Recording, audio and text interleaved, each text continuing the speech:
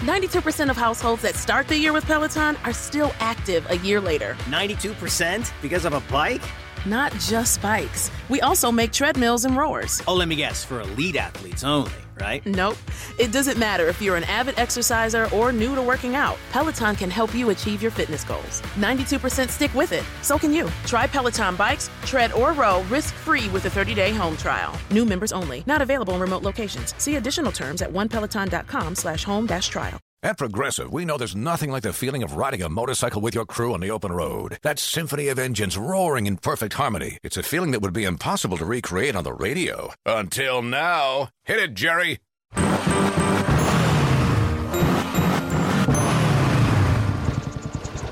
Oh, my word. Really, really terrible. Was that a glockenspiel, Jerry? Quote with Progressive and see if you could save with America's #1 motorcycle insurer. Progressive Casualty Insurance Company and Affiliates. No, Jerry. It's over.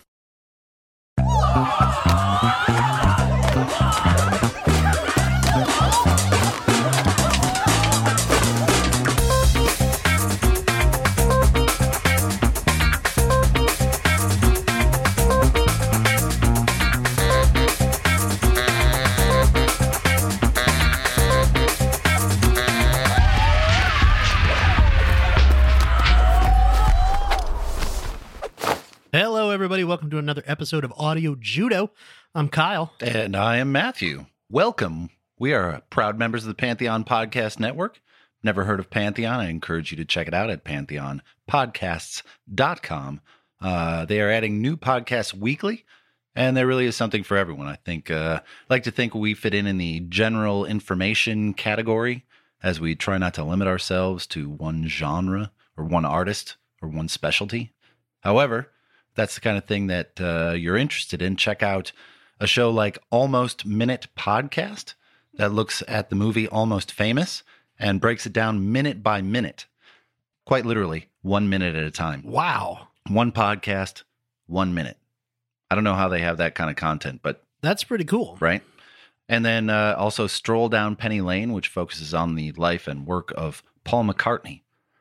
Great choices there and many more to boot. And then come back and listen to our stuff because we pretty much always have something new coming out. Yeah, we do. What are we talking about today, Kyle? Have you been preparing for this for the past few minutes? Because I've been sitting on my preferred podcasting hand, getting ready to talk about this. I'm about to go ahead and pull it out. Oh, it's whoa. sufficiently numb because today we are talking about The Stranger by Billy Joel.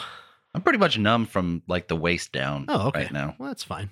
Anyway, I've been sitting in this chair too long. Oh, okay. The Stranger. The Stranger by Billy Joel. 1977 album, The Stranger. It's Joel's commercial and critical breakthrough. Yes, it is. Loaded with hits and melodies and songs that he would play live right up until the present day. Yeah.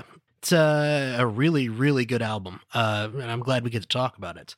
So, yeah, go ahead. Oh, I was going to say, so like you kind of said, this was kind of his commercial and critical breakthrough. Before this, obviously, he had The Piano Man came out a few years before this, which was a huge radio hit, but it really didn't sell a lot of albums. The album before this, Turnstiles, didn't even make it into the top 100. And he was basically at this point with Columbia Records where he was kind of like, we're probably going to drop you if your next album isn't successful. And in fact, he even said in a Rolling Stone interview, he said, you have to imagine them sitting there with red pencil going, okay, that's it for this guy. He doesn't come through on the next album and he's gone. Sure. I mean, it was that close. Yeah, it was dire. Yes. Let's assume for a moment that nobody knows who this guy is. Okay. William Martin Joel was born in 1949 in the Bronx and grew up in the town of Hicksville on Long Island. It's a great name for a town. It's Hicksville. I'm very confused by this. It's the town of Hicksville in the town of Oyster Bay. Very strange. I don't know how they do things out there. That was my assumption. Is it's an East Coast Long Island thing to say, kind of like here we would say like we're in whatever county, in whatever city. Maybe it's the same. Well, it's possible. Counties out here are massive. Yeah, counties east and even Midwest they're like 4 houses in a gas station. That's pretty much it. Okay, but where he grew up would have an enormous influence on his writing and his style. He dropped out of high school to pursue a music career, which, as we do more and more of these episodes, I'm finding is a pretty regular occurrence. And I don't know if that's still a common thing in the music industries. Like, do superstars of now also start as high school dropouts? Because I feel like back then, if you dropped out and didn't make it, you just went and got a job, like a menial, whatever, factory job, and then you lived your life. And I feel like nowadays, do they hire people without a diploma or a GED? Like generally? I mean, some places do, I'm sure, Yeah. but it's probably I'm not up on less those and type less. of numbers. So, but I feel like this is way more prevalent back then that you said, I don't need a diploma. I'm going to make music for a living. So I'm going to stop going to high school and just finished. Anyway, he dropped out, bounced around with a couple of bands for a while in the 60s. The Hassles. Right? Was Nothing one of of his consequence. bands. Attila was the other one. But yeah, they didn't really do anything until his solo career kicked off in 1971. And he made a solo record called Cold Spring Harbor, named after the town on Long Island of the same name. And like I said, that area had a huge influence on him. The album was kind of a dud, though. Mm-hmm. Commercial disappointment, tech disaster, as it was mastered at a slightly higher speed and sounds kind of weird. And it had one song on it that I knew, She's Got Away, but that wouldn't get popular from that record. It would actually get popular many years later. He ended up touring for that record as an opener for Jay Giles, for the Beach Boys, and Badfinger, and other people as well. At some point during all this, a Columbia executive, Herb Gordon, heard a live recording of a song of his called Captain Jack on the radio and ended up signing Joel and moving him out to Las Vegas, to Los Angeles. Oh, I got it. To Los Angeles, where he lived for the next 3 years. And for 6 months of those 3 years, he played piano at the bar of the Wilshire Hotel as Bill Martin, where he would end up writing Piano Man about those experiences. Obviously, in the song, they reference Bill and all those things. So Probably his most famous song, I would guess. I would guess it's amazing how many people know that song. Yeah.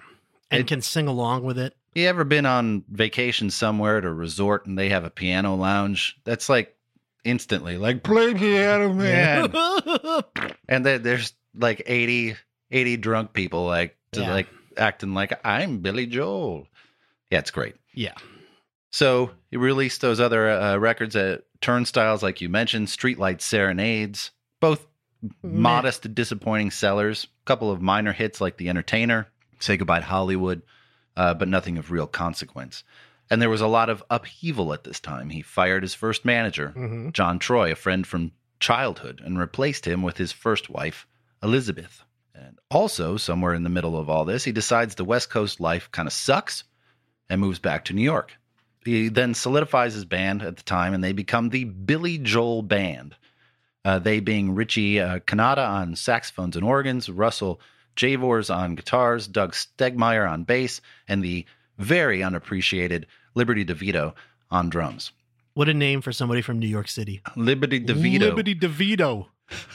I mean, Jesus, that sounds made up. I think it probably is made up. Yeah, it could be a stage name, but I don't think it is.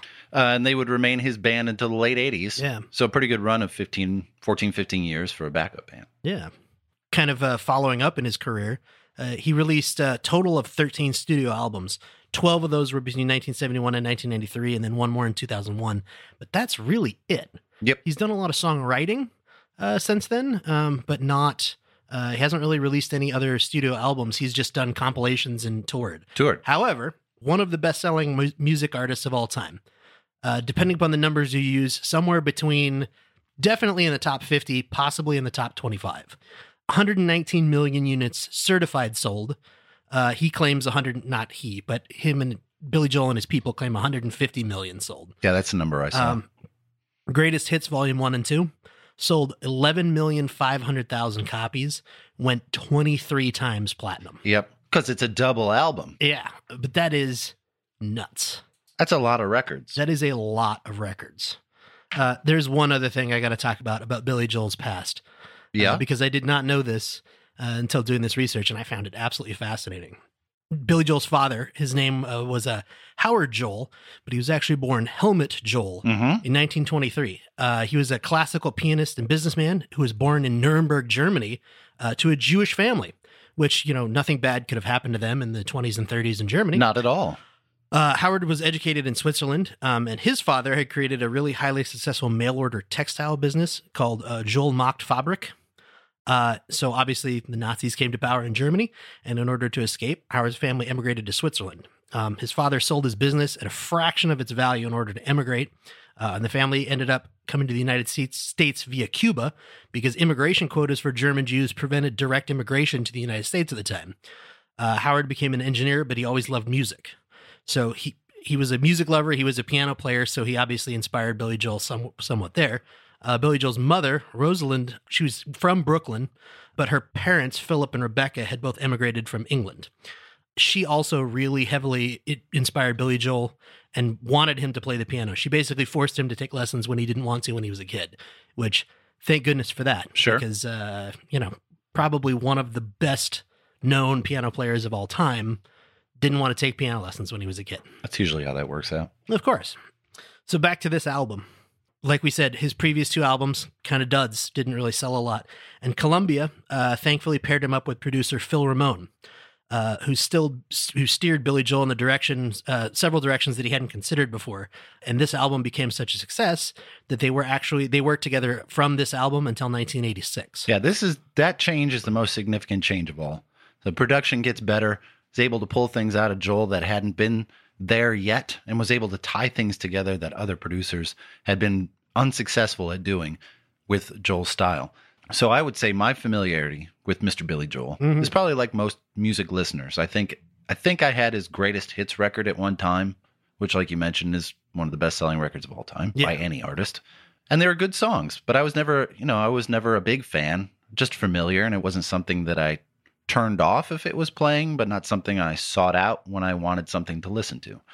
What I knew most about him back then, when I was getting into music, was that he was married to Christy Brinkley right around the time she was in Vacation. And then I saw him in the video for Uptown Girl with her, and I was like, how did that guy get that girl?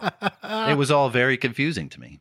But I've always been kind of indifferent to his music like that. But this record surprised me, not only because it is dense with hits, but because the other songs on the album, with maybe one exception, are equal to the hits in terms of quality and songwriting. There's not many misses on here. No, there are not. And I also knew 2 of the 4 songs on the album that weren't hits, which surprised me a little bit, because I'm like, well, I don't even remember where I would have heard some of this. Yeah.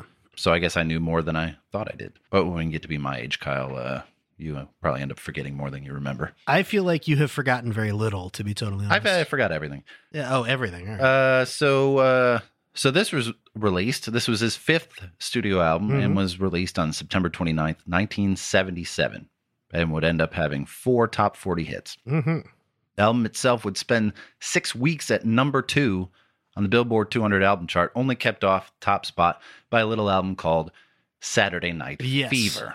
I had to look that up because I was like, number 2, really? Number 2. And it stayed there for that long? What mammoth album kept this? And I was like, oh, yeah. Saturday Night Fever. It was the late 70s. Disco was in. That makes sense.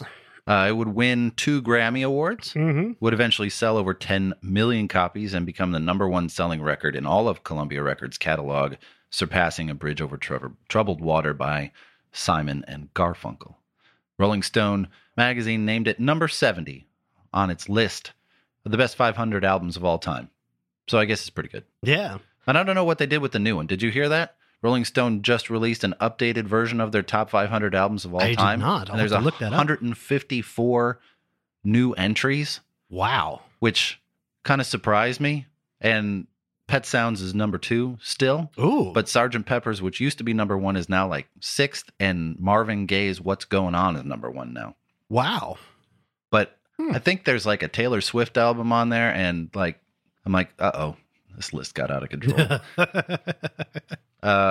So anyway. Yeah. So what? Go ahead. I was going to say it was also number 246 on Colin Larkin's all-time top 1,000 albums list as of 2000. Colin Larkin? Yeah, which is, he wrote the top 1,000 albums of all time book. Oh, is he the one that the 1,000 albums that you have to listen to before you die or something think like that's that? also one of his books, Okay. yeah. But I loved this review. It's claimed that it's a slightly less enthusiastic review by Robert Christgau from The Village Voice. Oh, I know Robert Christgau. Yes. Not personally. Speaking specifically of Billy Joel himself, he wrote that the artist had more or less grown up with what he considered less egotistical songwriting, and that he's now a likable he's now as likable as your once rebellious and still tolerant uncle who has the quirk of believing that OPEC was designed to ruin his air conditioning business. I thought that was a pretty good review. That's actually pretty, that's not bad. I usually don't care for his reviews. Right? But that one's pretty good. I like his little short reviews. Terrible. Loved it. Yeah, once it gets Skip track 4. Once it gets wordy, yeah, just cut it out. There is one other person that I think we need to mention before we roll on to the album cover here. Sure. Richard T., who was one of the musicians who played on this. He's a studio musician who played organ on this album, but he has hundreds of credits to his name because he's a studio musician. He's worked with this huge list of artists, including Paul Simon, Carly Simon, the Bee Gees, Barbra Streisand, Robert Flack, Aretha Franklin, Diane Shure, Donny Hathaway, Peter Allen, George Harrison, Diana Ross, Dwayne Allman, Quincy Jones, Bill Withers, Art Garfunkel, Nina Simone, Juice Newton, Billy Joel, Etta James, Grover Washington Jr., Eric Clapton, Kenny Loggins, Patty Austin, David Ruffin, Lou Rawls, Ron Carter, Peter Gabriel, George Benson, Joe Cocker, Chuck Mangione, Tim Finn, Peebo Bryson, Mariah Carey, Shaka Khan, Phoebe Snow, Doc Severinsen, Leo Sayer, Herbie Mann, and many, many, many others. Yeah. He is an absolute powerhouse of an organ player, which I know is a weird thing to say. It was, I should say. He's since passed away, obviously. But no, that's good. he just I didn't have that name anywhere. That's what I was looking for because I don't think I had that name anywhere in my list. He's one of those people that for some reason his name it's one of those names that registers in my brain as somebody who's been on a lot of albums. Okay. And played, organ music, which is a weird thing to be known for. But you're a fan of organ. I used to listen to a lot of organ music when I was a kid. I remember I'm that. a weirdo. So you are. That's okay. Yeah, that's fine. You want to talk about the album cover? We can. As far as who took the picture, I couldn't find anything out. Oh, really? I got a lot. Okay, good. So the cover, in case you've never seen it, is a picture of Billy Joel. It was shot in a studio. It's a picture of Billy Joel sitting on a twin bed with this really creepy Harlequin mask that he's looking at. There's some boxing gloves hanging over his shoulder, which is a homage to Billy Joel's old boxing days. Yep. The photo is taken by Jerry Abramowitz, who took a lot of rock and roll photos through the 70s, 80s, and on into the 90s. I think he still does. His website looked pretty up to date when I was looking at it. Mm-hmm. So the back cover, however, has a different picture on it. It's a photo of Billy Joel and his band and their producer eating at a family-style neighborhood Italian restaurant in Hell's Kitchen known as Guido's Restaurant, which was located in the back half of the Supreme Macaroni Pasta Store on the west side of 511 North Avenue. 511 9th Avenue, but sadly it's since been demolished. They're sitting around this crowded table, and according to Phil Ramone's autobiography, Making Records, the photo shoot was an completely impromptu, and all the members were just wearing whatever clothes they had been wearing to the practice session that day. You're talking about the back photo still? Yes. Okay. Yeah. However, the photo was taken by Jim Houghton, who had done photography for brands such as AC/DC, Chicago, Ted Nugent, and Cheap Trick, again, among a whole bunch of others. But what I thought was most interesting about this is the same restaurant is very iconic. It's been used in a ton of TV and movies, including Leon the Professional, Mighty Aphrodite, Bright Lights, Big City, film-wise, and then hundreds of TV shows have shot there. Okay. It's this completely stereotypical-looking Italian restaurant. It has the red and white checkered tablecloths. It has family photos all over the walls. It has this tiny little kitchen where they're cooking way too much food all the time.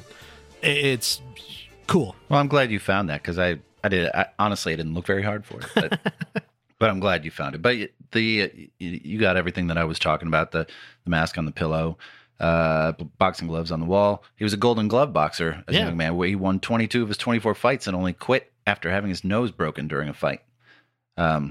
Seems to be he's hanging up the gloves, so to speak, determined to make a go of this particular life. One thing that vexes me, he's barefoot on the bed, but still wearing a suit. Yeah. Why? As you do sometimes. Wait, barefoot and wearing a suit? I wear a suit around the house all the time, just barefoot. Oh. Full suit. Well, tie.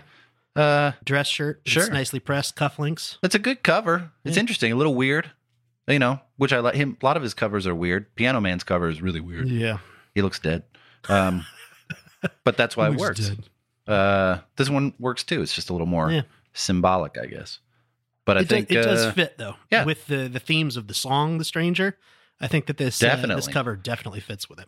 So, are you ready to go? Yeah, let's do it. Track by track. So, opens up with this absolute banger.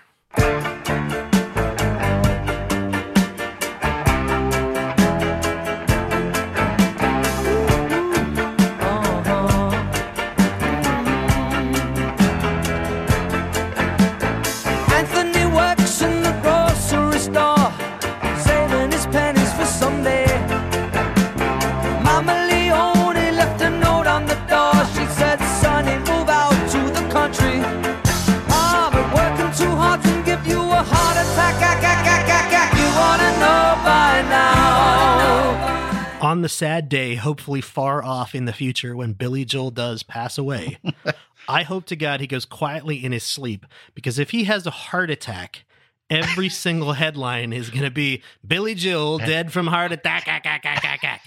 And everyone's just going to go, oh, God, why? Because you have to. You have to. You would have to do that. Right, and his funeral procession will be led by a Cadillac. Cadillac with a dirty bumper. Right, because nobody was there to polish it. It's a classic Billy Joel song. Yeah. I guess we should say Moving Out, Anthony's song is the name of this. I think I skipped that one. Kind of indicative of where he was headed for the next 2 decades. Yeah. I'm a little confused about the parenthetical in the title. Normally, that when that was used over the years, it was a subtitle because that's what people knew it as. Mm-hmm. For instance, the song Escape by Rupert Holmes is known as the Pina Colada song. Yeah. With the pina colada part in parentheses, because if someone went to the store, that's how they were able to tell the clerk what they wanted to buy. They didn't know it as Escape.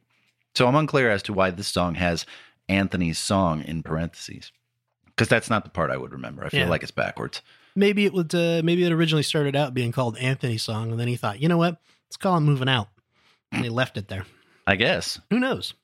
But it's Joel's rip on that, or him expressing his outright disgust of people that work 2 jobs and beat themselves in the ground just so they can move up in the strata of society. And even then, I mean, I feel like he talks about all the other people. Anthony wants to move up in society. He wants to work hard and make his life better.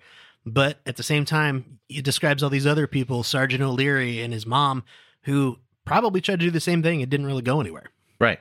You know, they're all stuck in that, same repeating job over and over and over again. Well, the implication is that Sergeant O'Leary works 2 jobs so he can afford a Cadillac, but ironically, he's so beat up from working 2 jobs that he can't drive it. Yeah. But he can polish the fenders, so he can keep it clean and look at it. And this is really emblematic of Joel's work. He has a knack for the cinematic, and it's written as a narrative like a lot of his work. So it's easy to see why his work was turned into a Broadway musical of the same name, Moving Out. Exactly. By the Twyla Thorpe Broadway Dance Company called Moving Out. Mm-hmm. I had all these notes already, featuring songs of Billy Joel. Joe opened at the Richard Rogers Theater in New York City on October 24th, 2002. Played 1,307 performances before closing in December 2005. Toured the U.S. extensively from 2004 to 2007. The show transferred to the Apollo Victoria Theater in the West End of London on April 10th, 2006, and closed a couple of years later. I heard it was amazing. Never saw it. I didn't see it, but I heard it was very good, yes. Being gay and also in entertainment. Surprise, a lot of people that I know love musicals. What? Right? Who'd have thought? Stereotypes exist. But really, like, a lot of people that I know really loved it. So... do we mention how stereotypical the names are in the song? Yeah, that is, Mama Leone, Sergeant O'Leary, Mr. Cacciatore. Yeah. I know these refer to places, but I don't know that he'd be able to do that now, so to speak, kind of stereotyping the people that are trying to move up. I definitely feel like it was a product of its time, where at the time, nobody even batted an eye at it. And now we kind of look back like, you shouldn't have said that. But according to Joel, Anthony isn't a real person, but it's about every Irish, Polish, and Italian kid trying to make a living in the U.S. Yeah. So it's something to consider, I guess. And apparently, go ahead. No, you go ahead. I was going to say, apparently Hackensack, New Jersey was a very attractive place to live in the 1970s. I was unaware of this fact. Yeah, it was in New Jersey, so I just kind of... Oh, boy. So it's And no more listeners in New Jersey. I'm not saying anything bad about it. I just didn't know Hackensack was nice. Yeah, I guess that's true. But I do think it was pretty funny that he initially wrote the song's lyrics to the tune of the song Laughter in the Rain by Neil Sedaka without even realizing it until Liberty DeVito pointed it out.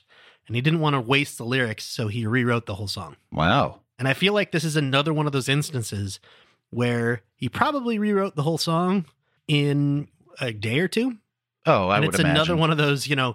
this huge hit was written quickly and under some pressure to like, we got to get back in the studio and record this. Yeah, I would imagine so. Yeah. It's a good song. Yeah. Fairly successful one. Reached number 17 on the Billboard 100. It's got the sax, which I'm not a huge fan of, but it works in this style of music. This type of music, it's very successful. It definitely doesn't feel shoehorned in here. No. And I know it was a fairly prevalent instrument of choice in the mid to late 1970s and even early 80s. At the end, that car that you hear start up and burn out is Doug Stegmeyer, the bass player's 1960s Corvette. Mm-hmm. And apparently that's cut out of the radio version. I could do without it. Yeah, I mean, it's just there. But Seems a little hacky, yeah, but that's Anthony moving out. oh boy. He burns a... And the ack, as we referenced, has been sampled quite a bit over the years. Kanye West sampled it. Oh. Weezer sampled it. Very successful. It's a good song. It It's is. very Billy Joel. Definitely, Very Billy Joel. yeah. What do you got? The Stranger? Stranger. The title song is up next, and it opens with some whistling. Does it? It does. I didn't get a clip of that, Oh, but you it didn't? opens with some whistling. It's a very... I got Randy so ready to push the button, and I don't have a clip of the whistling. You So, confused him. yeah, sorry, Randy. I assume that's Billy Joel whistling what is essentially the melody to the song. It is. Yeah. And in fact, Billy Joel in an interview in 2008 for USA Today said, after recording the song, I remember thinking, it needs some sort of introduction. It needs a prelude or a theme, and then it should slam into the song. And I played the theme on the piano to show Phil Ramone, the producer, and whistled along with it. And he said, what instrument and I said, what instrument do you think should do that? And Phil said, you just did it. I heard it played back and I went, that's kind of cool. I like that. It was really the theme to the album because it was born in the studio during the process and it just kind of captured the mood. So he literally, they had the song recorded and then he was like, this is what we should do.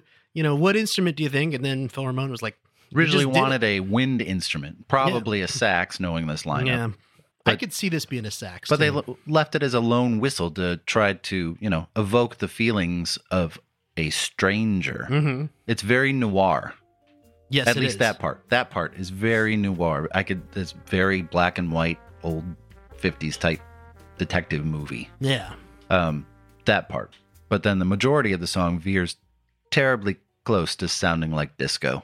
Yes. The rhythm of the song and the open close sound of the hi-hat definitely shifts towards that disco feel. Agreed. And it's very dated, very 1977. Very 1970s. And also there's a change that happens mid-song that makes it sound right there like Steely Dan. The jazz chords, it has this very big shift and it's mixed very dry, very Yeah. little reverb, so it kind of just evokes the Steely Dan feel, which would make sense in 1977. That is one thing about Billy Joel. He definitely listens to a lot of other artists and incorporates parts of their sound into his music. Mhm. And like I saw that in a couple of like forums. People were like, this is like the Steely Dan sound. And I couldn't find anywhere where Billy Joel straight up said, I was influenced by Steely Dan to do this part of the song. Right. And I was hoping I would, because there's other songs where I've noted that he straight up says, I was influenced by this sound from this song. Like there's a part where he says, I was influenced by I'm Not in Love by 10cc for, I forget which song. It's actually the next one, Just Yep. the Way You Are. We'll get to that in a second. There's also, I'm going to circle back to this song at the end of the recording here, Okay. because there's something I want to talk about with this song. Okay. But we'll get there. Lyrically, I feel like it's one of his best, though. Yeah. The tone of it is pretty dark and introspective. It's an acknowledgement that we all have a lot of secrets and sides to our personalities, and the person that you're with hasn't necessarily seen them all. Yeah. And quite possibly you yourself might not be aware of all of them. So don't be too surprised when they show themselves. But there's some encouragement there as well. Don't be afraid to try again, because it's not always evil or wrong to let those other sides come out. And that's a fairly effective sentiment, I would say. Yeah. And because so many of his songs are narrative stories, Mhm. like Moving Out, like songs further on this record, that this one is very standalone for me, that that it's almost works more like a piece of poetry as opposed to a cinematic narrative like he is kind of known for. Yeah. He said this about several different songs, but a lot of his more serious and I don't want to say depressing, but darker songs definitely reference he had a suicide attempt in 1971, right, where he drank furniture polish. Yeah, to try to I've kill heard himself. multiple stories. I've heard Windex or bleach or furniture polish, whatever. The quote from him was that it was furniture polish, and he chose that because he thought it would taste better than bleach. And thankfully, lemony. Yeah, he was saved. One of his band members at the time found him. They took him to a hospital, and he was okay. But a lot of the darker stuff that he talks about in his songs came from that experience, I think. And there's also in this song, the idea of people wearing different masks comes up a lot. Have you ever heard of masking, the psychological concept? I'm not sure. So masking, it's a process in which an individual changes or masks their natural personality to conform to social pressures, abuse, and or harassment. Some examples of masking are in a single overly dominant temperament, 2 incongruent temperaments, or displaying 3 or 4 main temperaments within the same individual. Oh, wow. Masking can be strongly influenced by environmental factors such as authoritarian parents, rejection, and emotional, physical, or sexual abuse. An individual may not even know that they're masking because it is behavior that can take many forms. The term masking was first used to describe the act of concealing disgust by psychologists Enkman and Friesen in 1972 and 1969, respectively. Wow. But I had heard of this term before. Yeah, I would say I don't know. I didn't know that it had a official diagnosis type, but yeah, it's definitely. I think that he's directly talking about that though in this song. The idea that people can hide their emotions behind a mask because they've been keeping secrets or being abused or whatever, what have you. The song was released as a single in Japan and did extremely well. Yes, it got to number 2 on their charts, sold almost 500,000 copies over there, which I would say is fairly significant. Yeah. The small island. He did sell 350,000 copies of this whole album over there as well. That's pretty good. Yeah. It's not an insignificant number for a country of 100 million people. Right? Matthew. Are you going to say it? I like you just the way that you are. Thought you were going to say that. Yeah, you knew I was setting that one up. Yeah, I did because I was going to do the same thing to you. Yeah, I was thinking about it for like 10 minutes. This is going to be funny. But you thought of it too, and now I feel like a hack. Yeah. So, undoubtedly one of the best known and loved Billy Joel songs, although he and his bandmates really didn't like this song at all. He thought it was a gloppy ballad. His preference was to leave it off the album. Was convinced by Linda Ronstadt. Her name appears again on our show, Your Time Is Coming, Linda Ronstadt. And Phoebe Snow to leave it on the record. And it's a good choice. Yeah. It would become Joel's first top 10 hit, topping out at number 3, although it would top the Easy Listening, now known as Beautiful Music, chart for several weeks. Beautiful music. Just saying. Won the Grammy for Song of the Year and Record of the Year for 1979, 2 years after it was released? Yeah. I'm still not sure how the Grammys timing works. Yeah, that's kind of weird. My assumption is because the Grammys happen in the middle of the year, right? Yeah, I believe so. They just happened. Yeah. August, right? September, early September. No, with this whole COVID thing, I don't know what day of the week it is. I don't know when they happen. I think that what happens is they cover up until like May of a certain year. And then they have it in 3 months after that. So June, July, August. So if he released this album in September of 77. Then it should have been 78. Right? 79. That's why I don't get the timing. I think they just manufacture that. Was it maybe a skipped year, or was the single released really late? That's the only thing that I could consider, is that maybe the single was released in 78, so therefore it's reflected in the Grammys of 79. I don't know. Weird. Anyway, it has this super awesome washed out Fender Rhodes electric piano that dates it to that time period, but doesn't make it any less beautiful. But it definitely puts a year on it. Yeah. He wrote this song about his first wife, Elizabeth, and it would become a staple of his live show until they got divorced in 1982. That gave him the opportunity to shelve it for almost 20 years. And the song has a classic sax solo. Even though I hate the sax, this is where it actually works. It was played by jazz musician and Grammy winner Phil Woods, who took a lot of flack back in the day for playing on a, quote, rock and roll record. There have been a number of covers over the years, including Harry Connick Jr., Willie Nelson, Barry White, and pretty notably, a guy that I think everyone wanted covering their songs, Mr. Frank Sinatra. Oh, yeah. I'm sure it's done in that Sinatra style, really casual, like he's speaking off the cuff kind of thing. He was cool. Yeah. Sinatra was cool. Picture cool. We'll have to do a Frank Sinatra album sometime. Absolutely. Too. Speaking of them getting divorced, in the early 80s when they were splitting up, he was still playing the song for a little while before he knocked it out of his set list. And Liberty DeVito, the drummer, used to parody the lyrics in the chorus as she got the house, she got the car. I thought that was pretty funny. That is funny. And also, so probably got everything. Yeah. He's been through it a few times. Yeah. I don't know. I'm surprised he has anything left. There's a lot of inspiration in this song, too. So apparently, in some interviews, Billy Joel has said that the melody for this song came to him in a dream, and he woke up to try to write it down, and he forgot it. And a couple weeks later, he was in some business meeting or something, and all of a sudden, popped right back into his head, and he was just like, ah! And he grabbed a piece of paper and started writing it down as quickly as he could, so that that's how the melody supposedly came into being. Also, in an interview on Howard Stern in November of 2010, Billy Joel revealed that the inspiration for writing the song and how it sounds in the chorus was directly taken. Sorry, God, I can't read. The inspiration for the name of the song and how it sounds in the chorus was directly taken from the last line of the Frankie Valli and the Four Seasons song Ragdoll, which also inspired Uptown Girl, one of his later hits. Mm-hmm. It also, and we mentioned this a little bit before, prominently features the washed-out tones of a Fender Rhodes keyboard, overdub vocals inspired by 10cc's 1975 song I'm Not in Love. Mm-hmm. Producer Phil Ramone later revealed in an interview that Joel and him were fans of the song and sought to create the sound and aura for this song. So again, directly taking stuff that other people had done and not copying it, but... No, he's using it as inspiration. Exactly. Yeah, it borrows sounds, but not necessarily melodies, and I think that's completely different. Yeah. I personally have great affection for this song. One of my top two favorites of Billy Joel's. I've used it in videos over the years as one of the highlights of the graduation video I made for one of my sons a few years ago. So it's a very special song. I love this song. It is one of those songs that shows up on a lot of wedding videos too.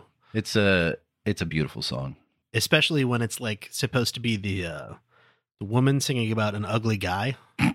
Like some beautiful woman is marrying a really hideous dude. I like you just the way you are. All his pictures are like, to this song, and then all hers are like fun, like upbeat songs.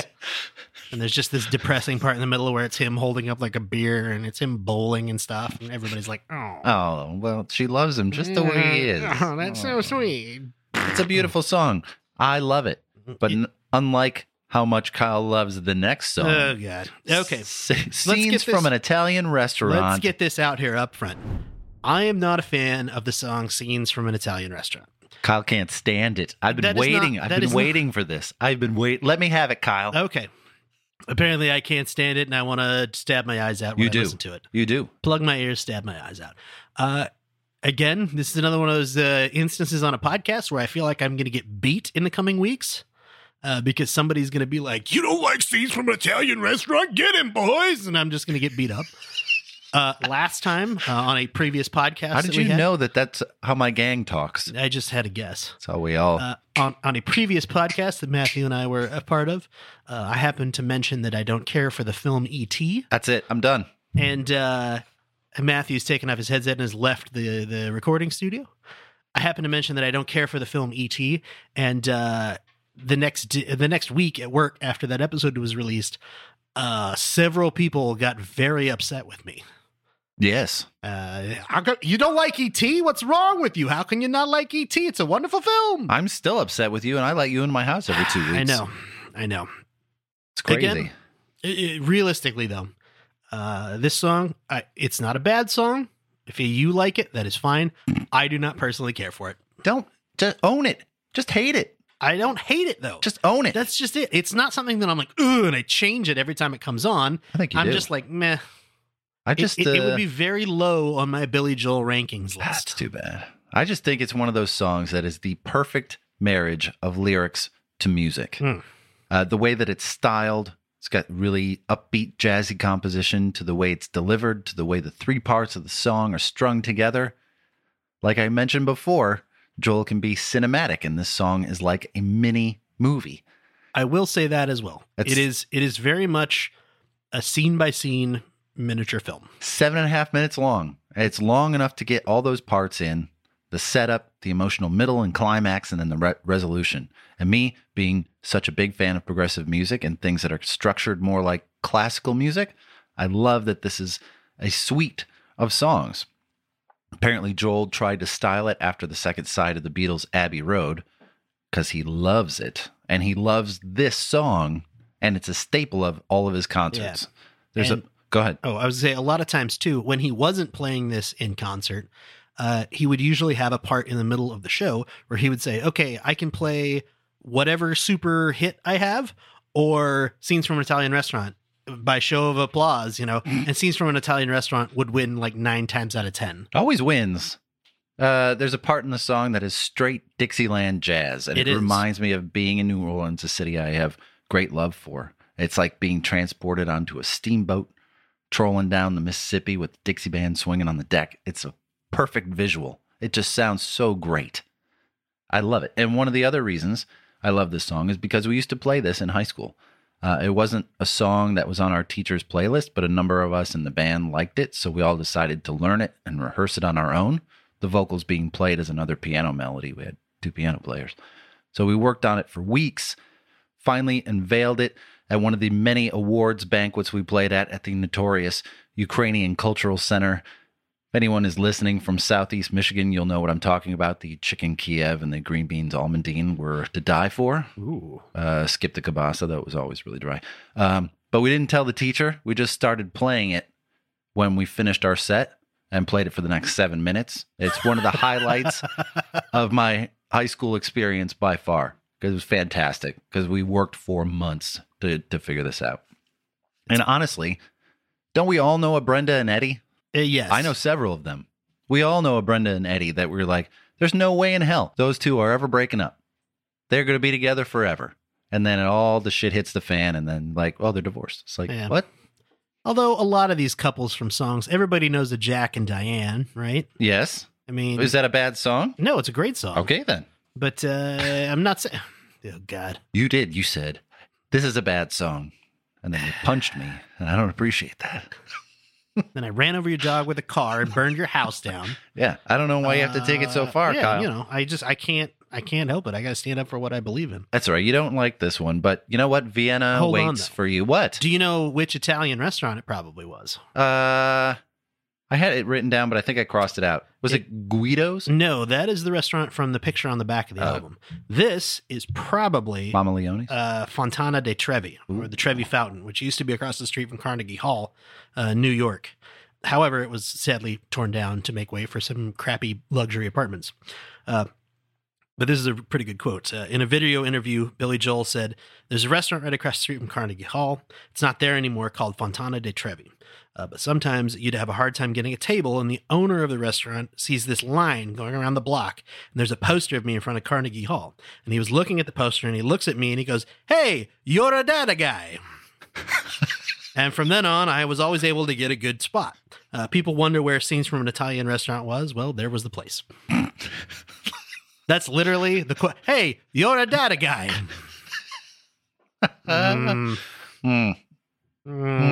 It's okay. I guess. Fine. So you're not a huge fan of that song. However, you flip over to the B-side and the opener. One of my favorite Billy Joel songs of all Does time. Vienna wait for you, Kyle? Vienna Waits for Me. It's also a favorite of Joel's, just like the last song. Yes. Apparently, it's one of his top 2 of his own catalog. And it's very much a song about living your life and seems to be directed at himself, about making sure you take time and enjoy the things you have before they're gone. Yeah. And he uses Vienna as a metaphor for life and its occasional crossroads. So because of Vienna's location, it's a melting pot for all kinds of cultures and lifestyles, so it seemed like a fitting metaphor for a song about that. However, there was another reason for using Vienna that was much more personal. As Kyle mentioned earlier, his father was born in Nuremberg and was Jewish, and they fled the Nazis, lived in Switzerland. Eventually, Joel's parents divorced in 1957, and his father would move back to Europe because he felt that Americans were, quote, too materialistic and uncivilized. Well, that's pretty spot on. Yeah. Many years later, Joel would travel to Vienna to visit his father and had this experience as he tells it. So I go to visit my father in Vienna. I'm walking around this town and I see this old lady. She must have been about 90 years old, and she's sweeping the street. And I say to my father, "What's this nice old lady doing sweeping the street?" And he says, "She's got a job. She feels useful. She's happy. She's making the street clean. She's not put out to pasture. We treat old people in this country pretty badly. We put them in rest homes. We kind of kick them under the rug and make them believe they don't exist. They, the people in Vienna, don't feel like that. A lot of these older places in the world, they value their older people, and their older people feel they can still be part of the community." And I thought, this is a terrific idea, that old people are useful, and that means I don't have to worry so much about getting old because I can still have a use in this world in my old age. I thought, Vienna waits for you. And that is one of those things, I did not know that quote until I started researching this album. I already loved this song. Yeah. And then when I started researching this album and I read that quote, I was like, wow, that makes me like this even more. I don't know what it is. It's just it's a wonderful kind of slow song. It has a little bit of that whimsy in it. And one of my favorite parts is right here. Ooh, when will you realize Vienna waits for you?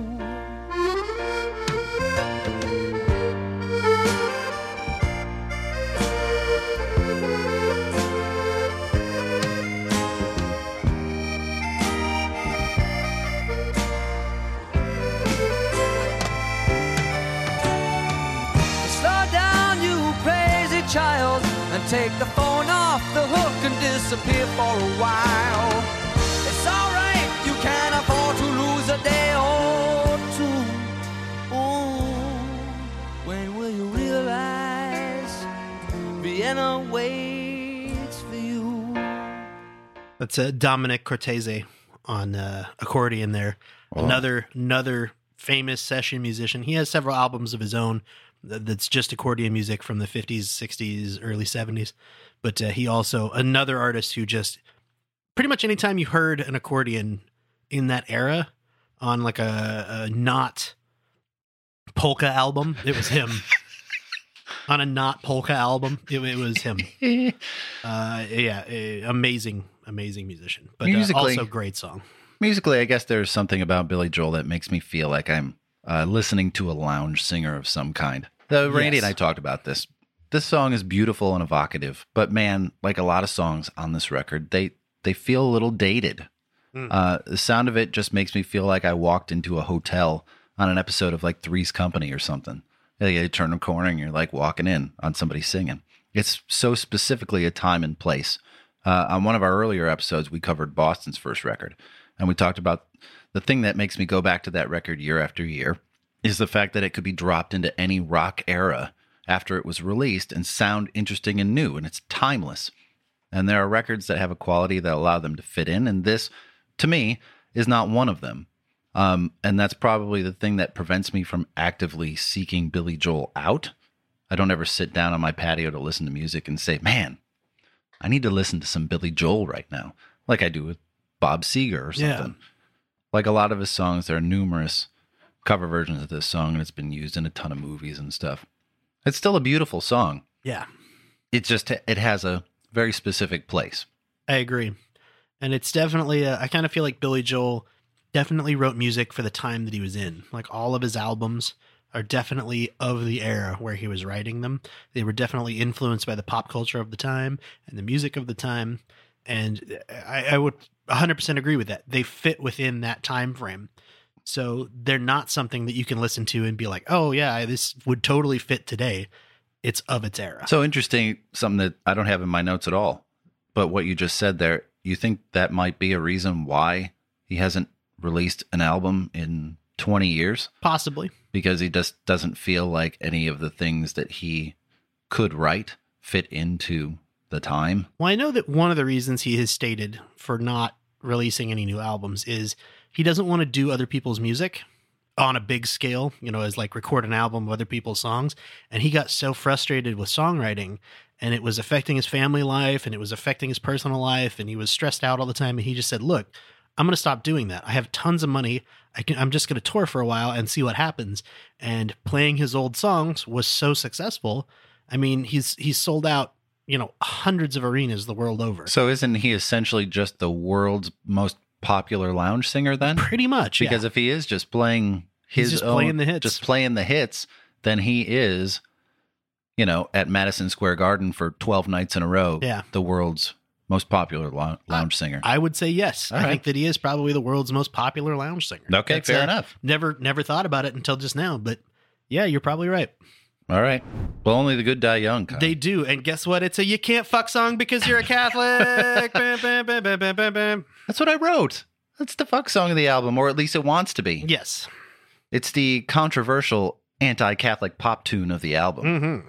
The song, which is about a bad boy trying to deflower a Catholic girl named Virginia. It was banned by many radio stations, which in today's day and age is totally laughable. Yeah. Did you know that Virginia is a real person? I did. Virginia Callahan, who Billy Joel went to high school with. This song was banned. Not one swear word, no allusions to anyone's private parts, no cunning linguists at play here. Just some slight innuendo to a Catholic girl who doesn't want to give it up before marriage. What a horror. Horror, not whore. Horror. Billy Joel has said about this song that it isn't so much anti-Catholic as much as it is pro-lust. I had that quote written down. I guess, like you said, it's about one of his ex-girlfriends. He also said the minute that it started getting banned, it shot right up the charts. Well, duh. Yeah. Isn't that how it works? Hey, everybody, whatever you do, do not go see this movie. Well, shit, now I guess I have to go see it. We'll find out what all the hubbub is about. Hello, Prince's career. He did. Billy Joel also pointed out in an interview, he said that one thing all the critics seem to have missed about this song is that the boy, the protagonist, not successful. Right, he didn't win. Didn't get it. Didn't get the rosary beads pulled off. Right, she stayed a virgin. Yep. She held on to it. It's for sure one of the most fun songs on the record. Very catchy and poppy. And the drums on this song, courtesy of Liberty DeVito, are first rate. Yeah. Originally, it was supposed to be a reggae beat. Yeah. And he changed it to a shuffle. It makes all the difference in the world. But at Liberty DeVito's insistence, right? Because this is the song where Liberty DeVito literally threw his drumsticks at him, and he's like, don't do that. He was trying to sing. I guess he tried to, not only was it a reggae beat, he was trying to sing with a Jamaican accent. And Liberty DeVito threw his drumsticks to the back of his head and said, don't do that. It sounds horrible. I'll leave it to drummers. That's what we're supposed to do. I do remember seeing Joel perform a version of this song on Saturday Night Live way, way back in the day. And it seems like if I can remember it all these years later, it must have been pretty good. Yeah. It's a good tune. Yeah. She's always a woman. She is indeed always a woman. Another song written for Elizabeth Weber, Joel's then wife. It's one of my favorites of his. Again, exquisite song. Go ahead. Oh, I was going to say that she had just taken over management of Billy Joel's career, and she was able to put his financial affairs in order after he had signed some bad contracts and things. But a lot of people in the industry were really afraid of her because they said that she was a very savvy negotiator. She, like the lyrics said, she could wound with her eyes, she could steal like a thief, but she'd never give in. But because of her tough as nails negotiating style, many business adversaries thought she was unfeminine. But Joel said she's always a woman. Right. As you know, Kyle, my wife is an executive of a very large international bank. Yes. And I've listened in on calls and meetings. What was prevalent back then with what they're saying about Elizabeth has not gone away. And why is it that when she comes into a meeting with ideas and tough points of view and strong opinions, she's considered a bitch and hormonal, an iron lady? She's too tough. But if a man comes in the same way, he's strong and a good leader. And that double standard has never gone away. And it's an ugly indictment of our society and how far we still have to go. I can tell you the best managers I have ever had in any industry I have ever worked in have always been strong, capable women.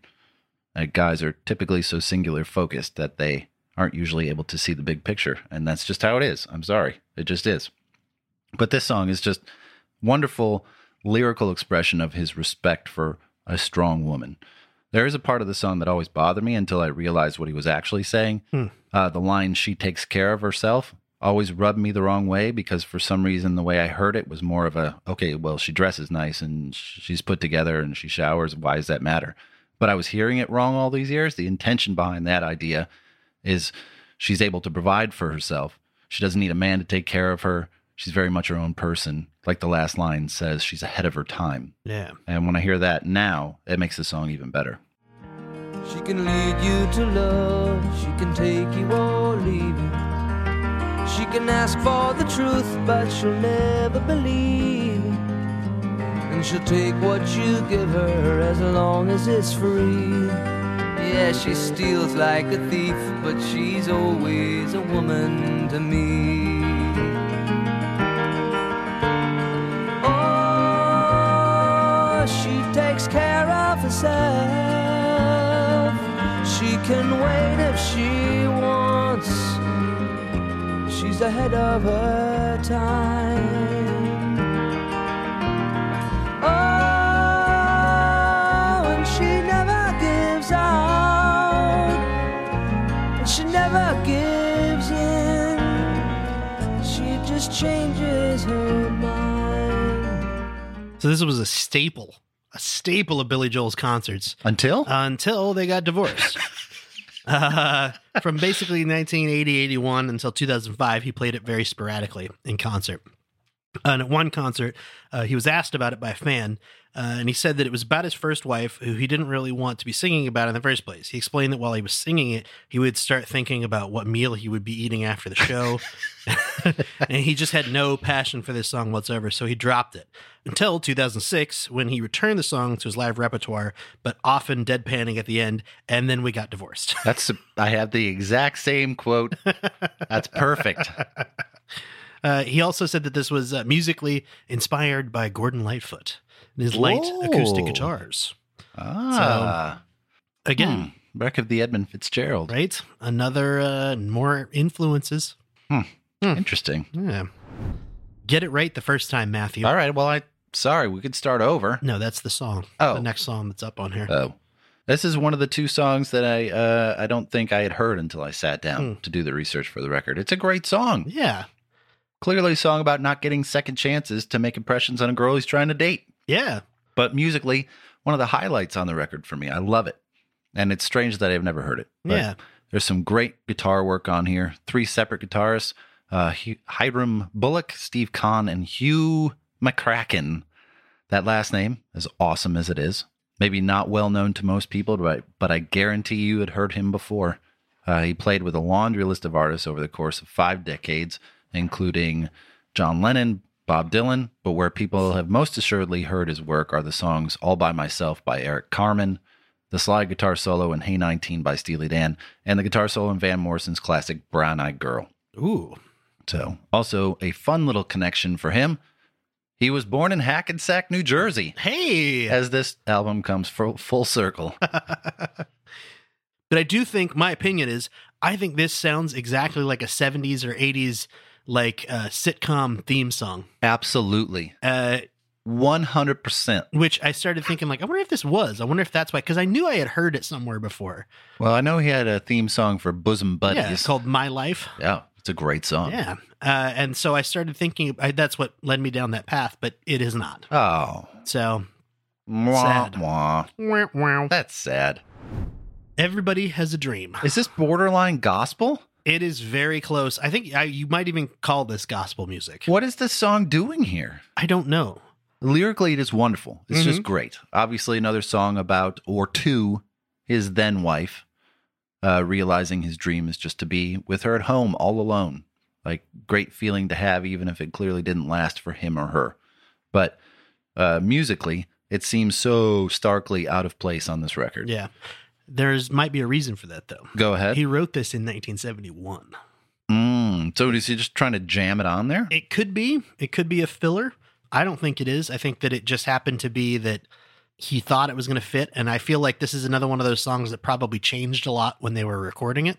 It's possible. We've had many discussions about pacing and putting an album together, and I feel like if you really wanted to include this song on the record, then he could have closed side 1 with it, and moved Scenes from an Italian Restaurant to the end of the record, I feel like that's the taste you want in everyone's mouth when the record is over.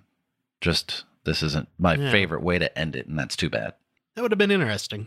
Right? Interesting change. I do like playing with pacing and stuff like that, just to see, shuffle them around and see what. I do also kind of think the opening of this album, I'm surprised The Stranger wasn't first with that whistling intro. You know what I mean? Right, because they also they close out they the album bookend it with this song with the same whistle.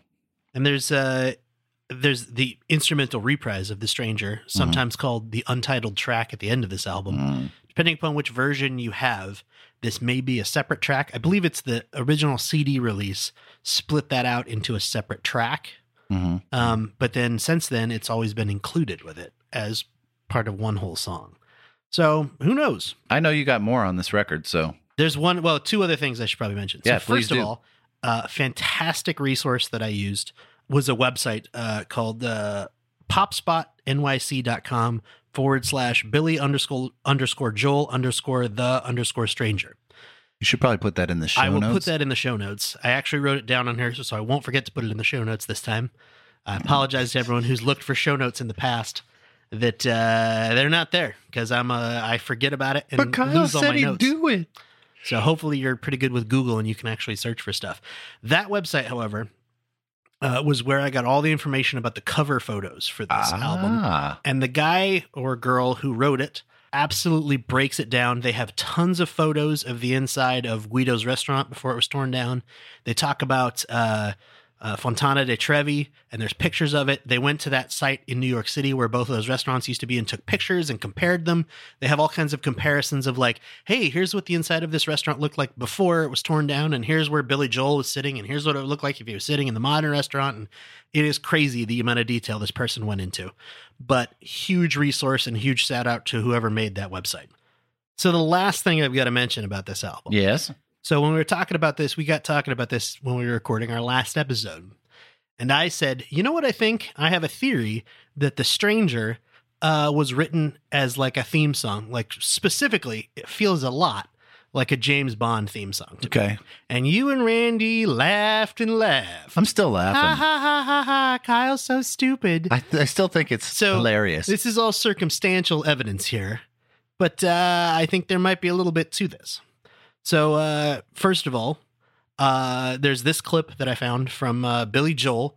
He was recording this thing for a project called The Art of McCartney.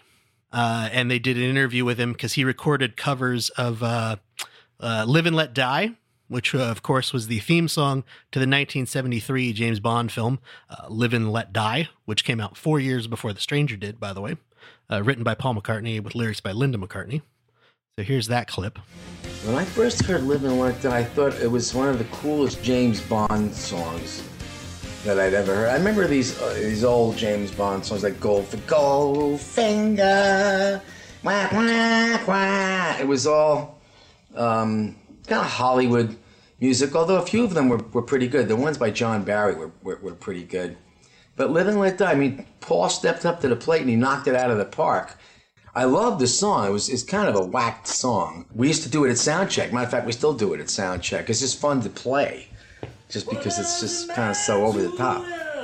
So in there, not only does he talk about how he loves the theme song to Live and Let Die, they play it as a warm-up song when they're out on tour. Okay. So it was in his head, and he said that he'd been playing it for a long time. So maybe since the early 70s. So that was already in his head when he was writing The Stranger. Again, circumstantial. All right. But I see where you're headed. I'm not saying that it's out of left field here. It's I see where you're going. It just doesn't sound like a Bond theme to me. Oh man, are you kidding me? It just doesn't. Listen to Live and Let Die and then listen to The Stranger back to back. Here, okay.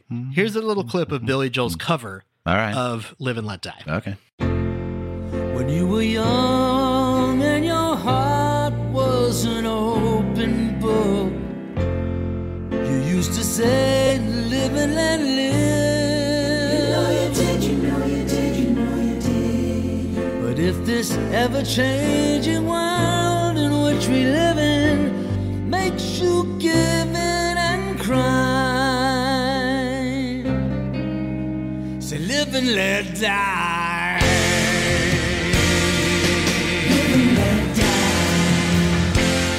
Again, Okay. circumstantial, but we now know that he for sure had heard Live and Let Die when he was creating The Stranger.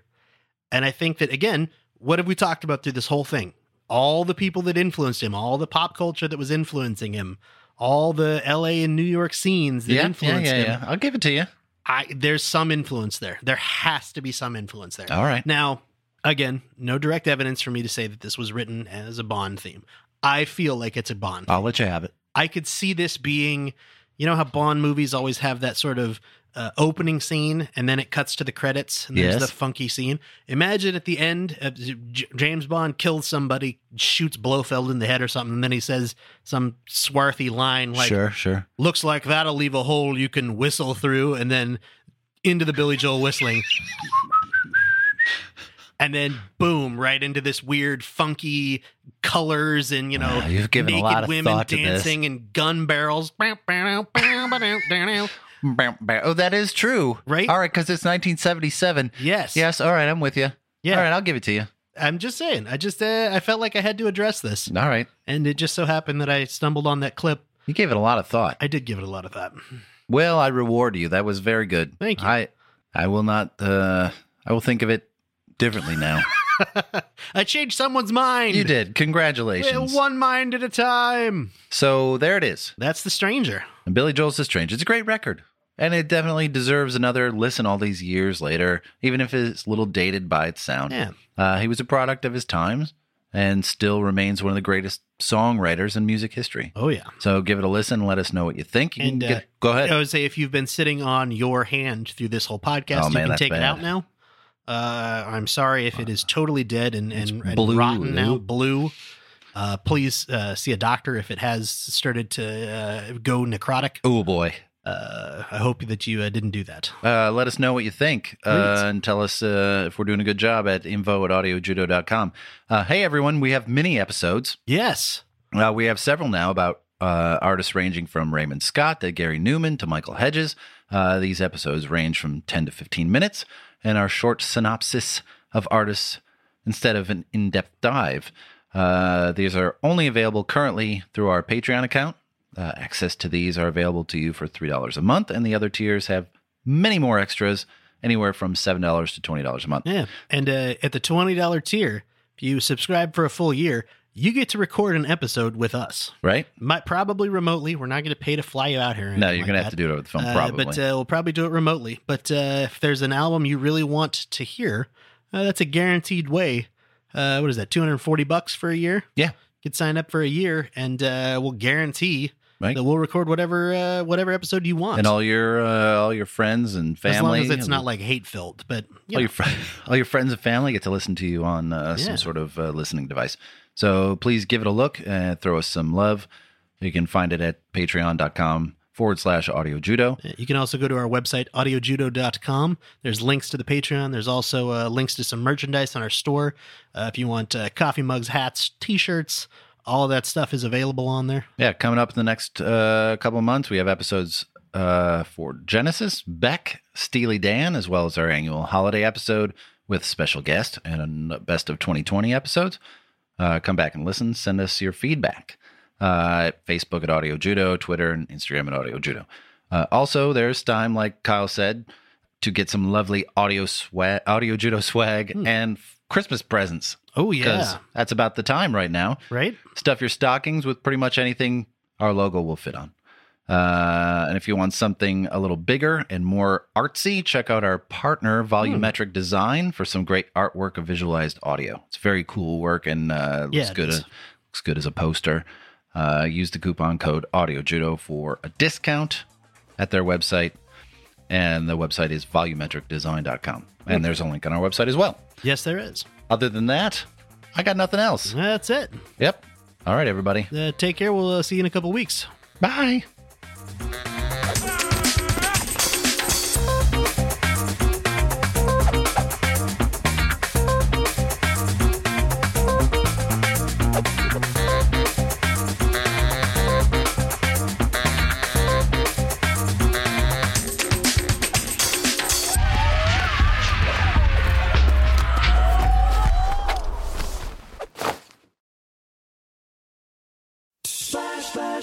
Splash Weather Repel Premium Windshield Wash features a 3-in-1 formula that repels rain, sleet, snow, and bugs while leaving a streak-free shine. And its advanced beading technology keeps you seeing safely all year long. See safely on the road when you apply a little Splash. Pick some up at Walmart today. 92% of households that start the year with Peloton are still active a year later. 92% because of a bike? Not just bikes. We also make treadmills and rowers. Oh, let me guess, for elite athletes only, right? Nope.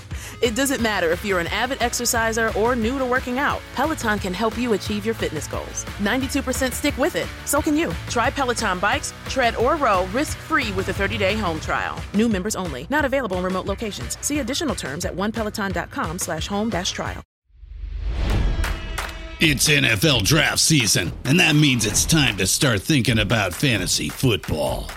FantasyPoints.com features industry-leading experts and prognosticators using proprietary hand-charted data to help you score more fantasy points. FantasyPoints.com is the place to go for whatever kind of fantasy football you play. Whether you play fantasy football, daily fantasy sports, or do a little bit of everything, Fantasy Points has the meticulously researched content to guide you to victory.